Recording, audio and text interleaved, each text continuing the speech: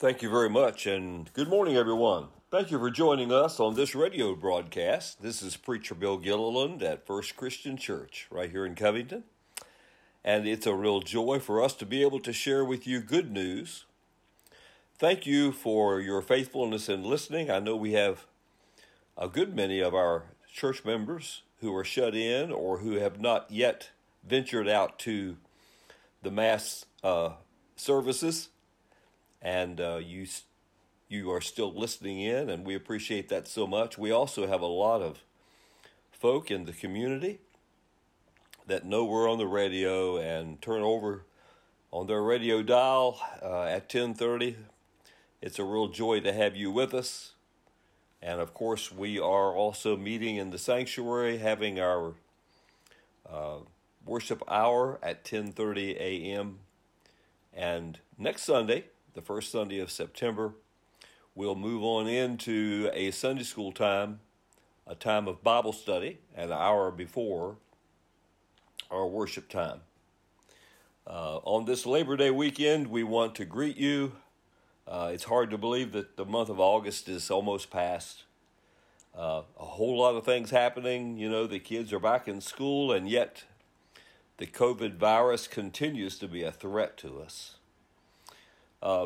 I'd like for us to ask the question today as we turn to God's Word, do you have peace of mind?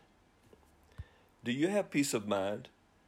Go over to 2 Corinthians in your Bibles, because that's the setting that we're going to take. We see the Apostle Paul here, ministry, and he mentions this idea of not being able to attain peace of mind. You know, it would be an understatement to say that we are living in a time of unrest. When you consider everything that's going on around us, we have to kind of ask the question, can even Christians have peace of mind when faced with the pressures of our day? When we consider what this pandemic has done in the last year and a half, not just in our nation, but in the entire world. When we consider the up and down of our economy, largely as a result of the pandemic throughout the world. When we consider just different things in life that tend to put pressure on us, aging parents, bitter divorces, ill health, malignant tumors that require surgery or chemotherapy. You consider those who have trouble in their marriages and in their family lives, financial pressures that come from every direction, especially those with college expenses. There are those who are building up with their credit cards, or perhaps they're laid off from their work, and immediately now we have the unrest that's around the entire world, especially the trouble in Afghanistan, where just this past week we had some of our own soldiers that were killed in the conflict there. We live in a time of pressure, a time of unrest. But I'd like to take you to 2 Corinthians chapter 2 now, where the Apostle Paul admits that at this point in his missionary journey, he too lost peace of mind. Go to chapter 2 of 2 Corinthians, and up in verse 12, we'll read verses 12 and 13 just to kind of set the stage for this idea. Paul says, "Now when I went to Troas to preach the gospel of Christ and found that the Lord had opened a door for me, I still had no peace of mind, because I did not find my brother Titus there. So I said goodbye to them and went on to Macedonia." Now, this is an interesting scripture, because the Apostle Paul makes an unusual statement here. He says that he and his partners had gone to Troas, where indeed the Lord opened a door for him. And I assume he means for his ministry, for evangelism there. But in verse 13, he says, even with all of this, I had no peace of mind. And he says the reason is because he didn't find his brother, his friend Titus, another preacher, another evangelist, there. Now, Paul clarifies this a little bit more in chapter 7 in verses 5 and 6. Because there he says about this same issue, when we came into Macedonia, we had no rest, but we were harassed at every turn, conflicts on the outside, fears on the inside. But God, who comforts the downcast, comforted us by the coming of Titus. So what we have here is the fact, as I kind of fill in some of the empty spaces. Of course, the Apostle Paul had written that first letter to the Corinthians, and you'll remember the Corinthian church was having serious problems. And Paul was trying to correct those problems from a distance. And if you've ever read through or studied 1 Corinthians, you realize that one chapter after another presents one problem after another that the Corinthian congregation was experiencing. And Paul couldn't go to Corinth at that time.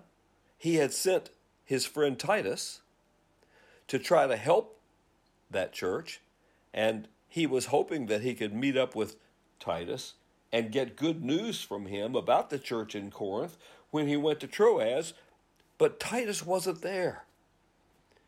And Paul says, even though the Lord had opened a door for us at Troas for ministry, I still didn't have any peace of mind.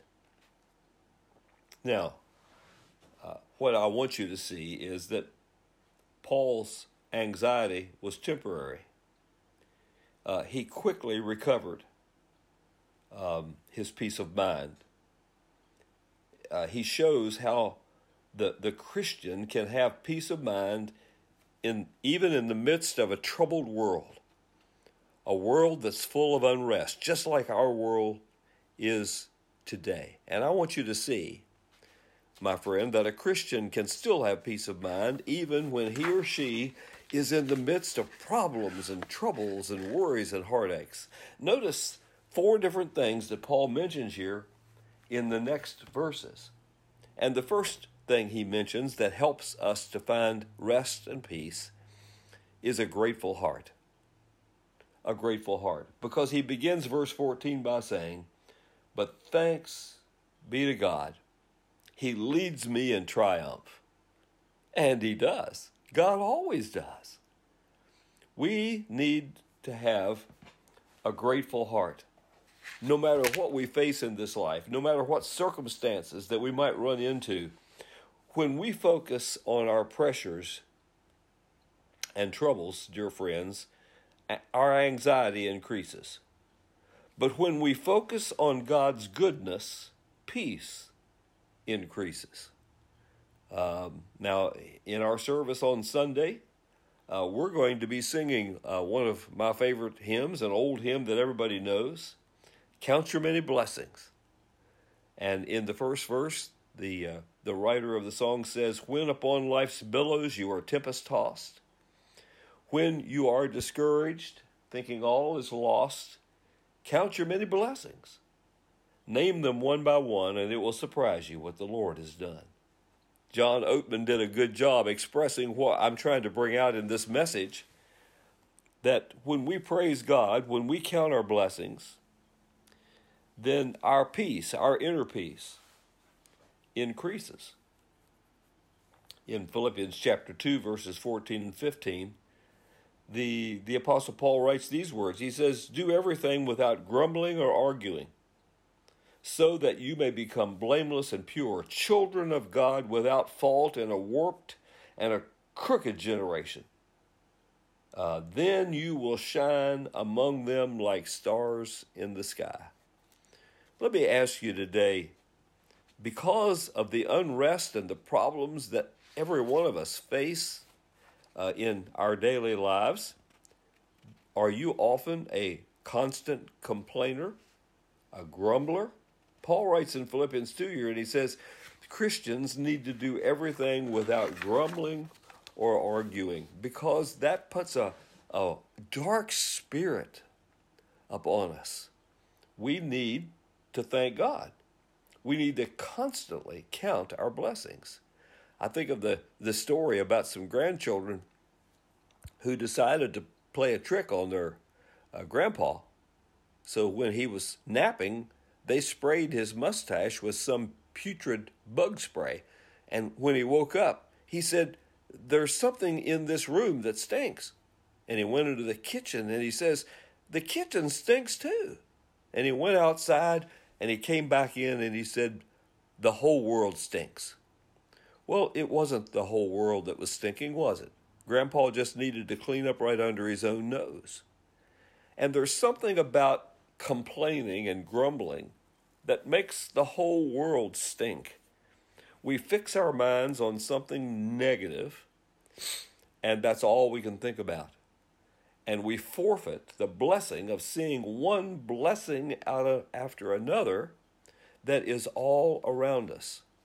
I also heard the story of two elderly women who went to an orchestra concert. And on the way home, one of them asked the other, how did you like the concert? And the other woman said, the way that first violinist blew his nose after the first number just ruined the entire evening for me. You know, there are people in the world who miss the entire concert of life because they focused in on the blowing of one nose. I hope you're not like that. Christians shouldn't be like that. We need to praise God. In Psalm 77 and verse 3, the King James Version quotes David as saying, "I complained, and my spirit was overwhelmed." And my friend, when we start complaining about one thing or another, usually our spirit becomes overwhelmed. It becomes like the proverbial snowball going down the mountain. Things get bigger and bigger and bigger. We need to count our blessings. We need to start praising God. We need to do everything without complaining, without grumbling. We need to say, as one Christian leader said, every time I find myself complaining, I'm going to say out loud 5 things I'm grateful for.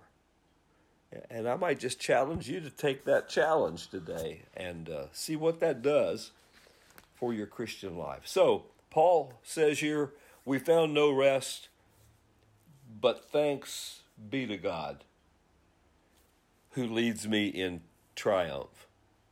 Let's notice something else. We also need to realize that our lives are significant. And when we realize that God has made us important people, He has made us significant in our world, that brings peace of mind and heart to our lives.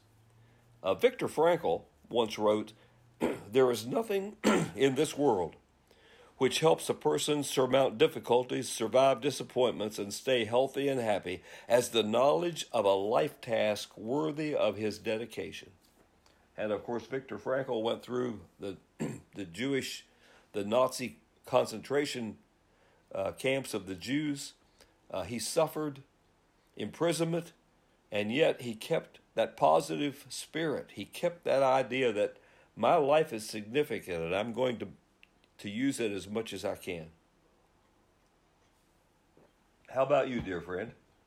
Can you see daylight even when the darkness is closing in? The Apostle Paul knew that his life was worth something.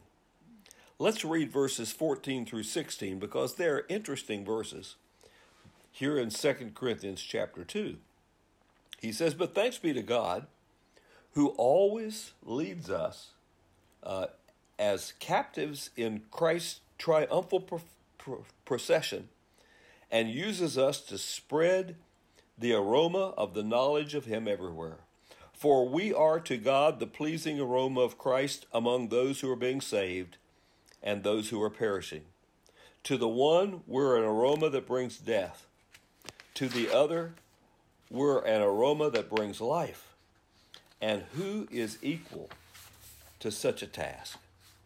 Now, this is an interesting passage because the Apostle Paul goes into great detail here about the victory parade that Roman generals would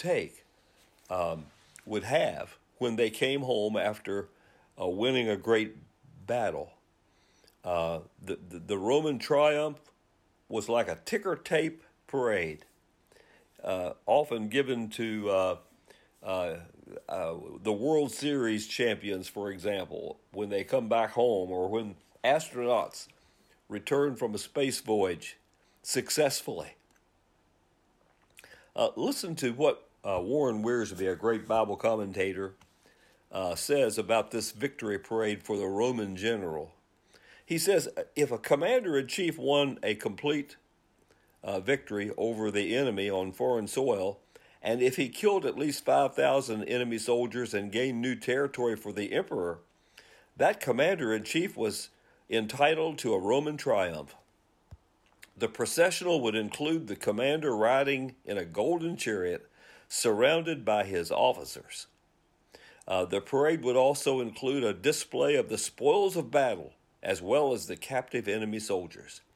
The Roman priest would also be in the parade carrying burning incense to pay tribute to the victorious army. The procession would follow a special route through the city and would end at the Circus Maximus, where the helpless captives would entertain the people by fighting with wild beasts. It was the most special day in Rome when citizens were treated to a full-scale Roman triumph. And the Apostle Paul says here in chapter 2, we're a part of Christ's victory parade. He has won the battle. He has defeated the enemy, Satan, when he died on the cross and rose from the dead. And now we, as his followers, as believers, as a part of his kingdom, the church, we're in this ticker tape parade. We can join in the celebration. We can give our testimony that we're one of the good soldiers. We're one of the victorious soldiers. In verse 15, Paul says, we are to God the aroma of Christ among those who are being saved and those who are perishing. He says, to the one group, we're the smell of death. To the other, the fragrance of life. And who is equal to such a task? You see, the crucial task of every Christian is to be a testimony of Christ. We are a testimony to the aroma of life. Paul says Christians living life in the world are a sweet smell to those who are being saved. That's why we need to give our testimony, because it's the greatest witness in all the world. And we have something to tell. Our lives are special and significant because we believe and live in Jesus. Now, there are times when our standards annoy the world, because we live in a world now who primarily does not believe in absolutes. They don't believe that there are standards of right and wrong. And when we begin to live our lives according to the scriptures, the world doesn't like it. And to us, to them, we're the stench of death. And yet if they ever see the light and decide that they're going to become Christians, all of a sudden we are the savor of real life. Do you feel significant, dear friend? Do you realize how special you are? How much God depends upon you to be a part of his ticker tape parade? Not only being thankful and grateful for what God has given you, but being able to influence and give a testimony to those around you. Now, there's something else that fits into this according to the scripture, and that's the fact that our motives as Christians are pure. In verse 17, of 2 Corinthians 2, Paul says, "Unlike so many, we do not peddle the word of God for profit. On the contrary, in Christ we speak before God with sincerity, as those sent from God." The New Living Translation does a good job with this verse. It says, "You see, we're not like the many huskers who preach for personal profit. We preach the word of God with sincerity and with Christ's authority, knowing that God is watching us." In other words, Paul is saying there, we in this life that we live as Christians, we're real. We don't have hidden motives. We're not trying to make money out of all this deal. We're just trying to be the people God wants us to be. Let me ask you, are you for real? Are you for real? Who do you see when you look in the mirror? One poet said, when you get what you want in the struggle for self and the world makes you king for a day, then go to the mirror and look at yourself and see what that guy has to say. For it isn't your father or mother or wife whose judgment of you must pass. The fellow whose verdict counts most in your life is the guy staring back from the glass. He is the fellow to please, never mind all the rest, for he is with you clear up to the end. And you've passed your most dangerous, difficult test if the guy in the glass is your friend. You may be like Jack Horner and chisel a plum and think you're a wonderful guy, but the guy in the glass says you're only a bum if you can't look him straight in the eye. You can fool the whole world down the pathway of years and get pats on the back as you pass. But your final reward will be heartaches and tears if you've cheated the guy in the glass.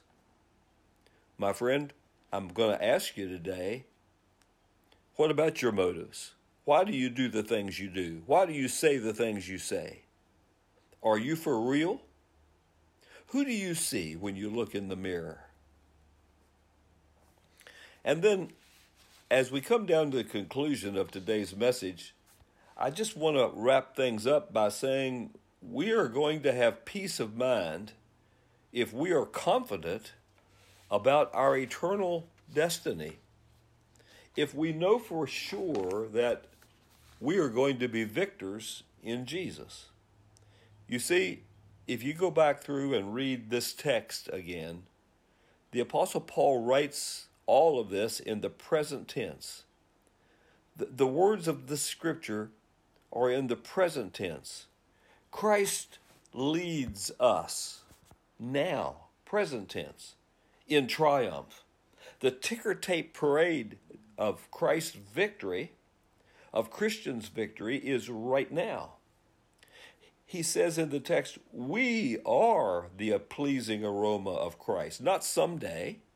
We are right now. We can be significant today. He says the aroma is wonderful, pleasing to those who are being saved. You see, that's present tense. Right now. We know who wins the war. Some preacher kind of made famous the idea, we've read the end of the story. We've read the last chapter. We know that Jesus is going to triumph. So how is your life right now? Are you finding in the Lord Jesus what you really need? There are times in our lives when we get down, when we get low, just like Paul. He says, we got there, we knew that the Lord had opened the door for us, but we still didn't have any peace of mind. But then he comes back and he says, I'm grateful. Thanks be to God. He realized that his life was significant and important in the scheme of things for Jesus. He realized that his motives were pure. He wasn't peddling the word of God for profit. He realized everything was okay, and he knew who was going to win in the end. Do you know that, dear friend? Are you a Christian? Are you living every day? He can help you overcome these troubles that you might be having in life. He can give you hope past these obstacles that seem to bother you, and maybe they take away your peace of mind and your ability to rest.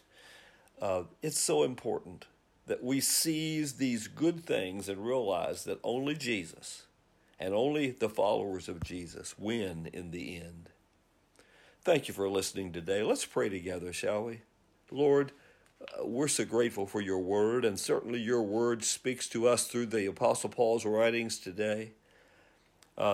Lord, there may be those listening right now who don't have a lot of peace of mind. And I just pray that you'll come into their lives and their hearts. Help them to capitalize and to grasp hold of these things that are true and good. And Lord, only the Lord Jesus can give us the peace of mind, the rest of soul that we really need. So we pray for that today. And we thank you for Jesus and all that he's done for us. Amen.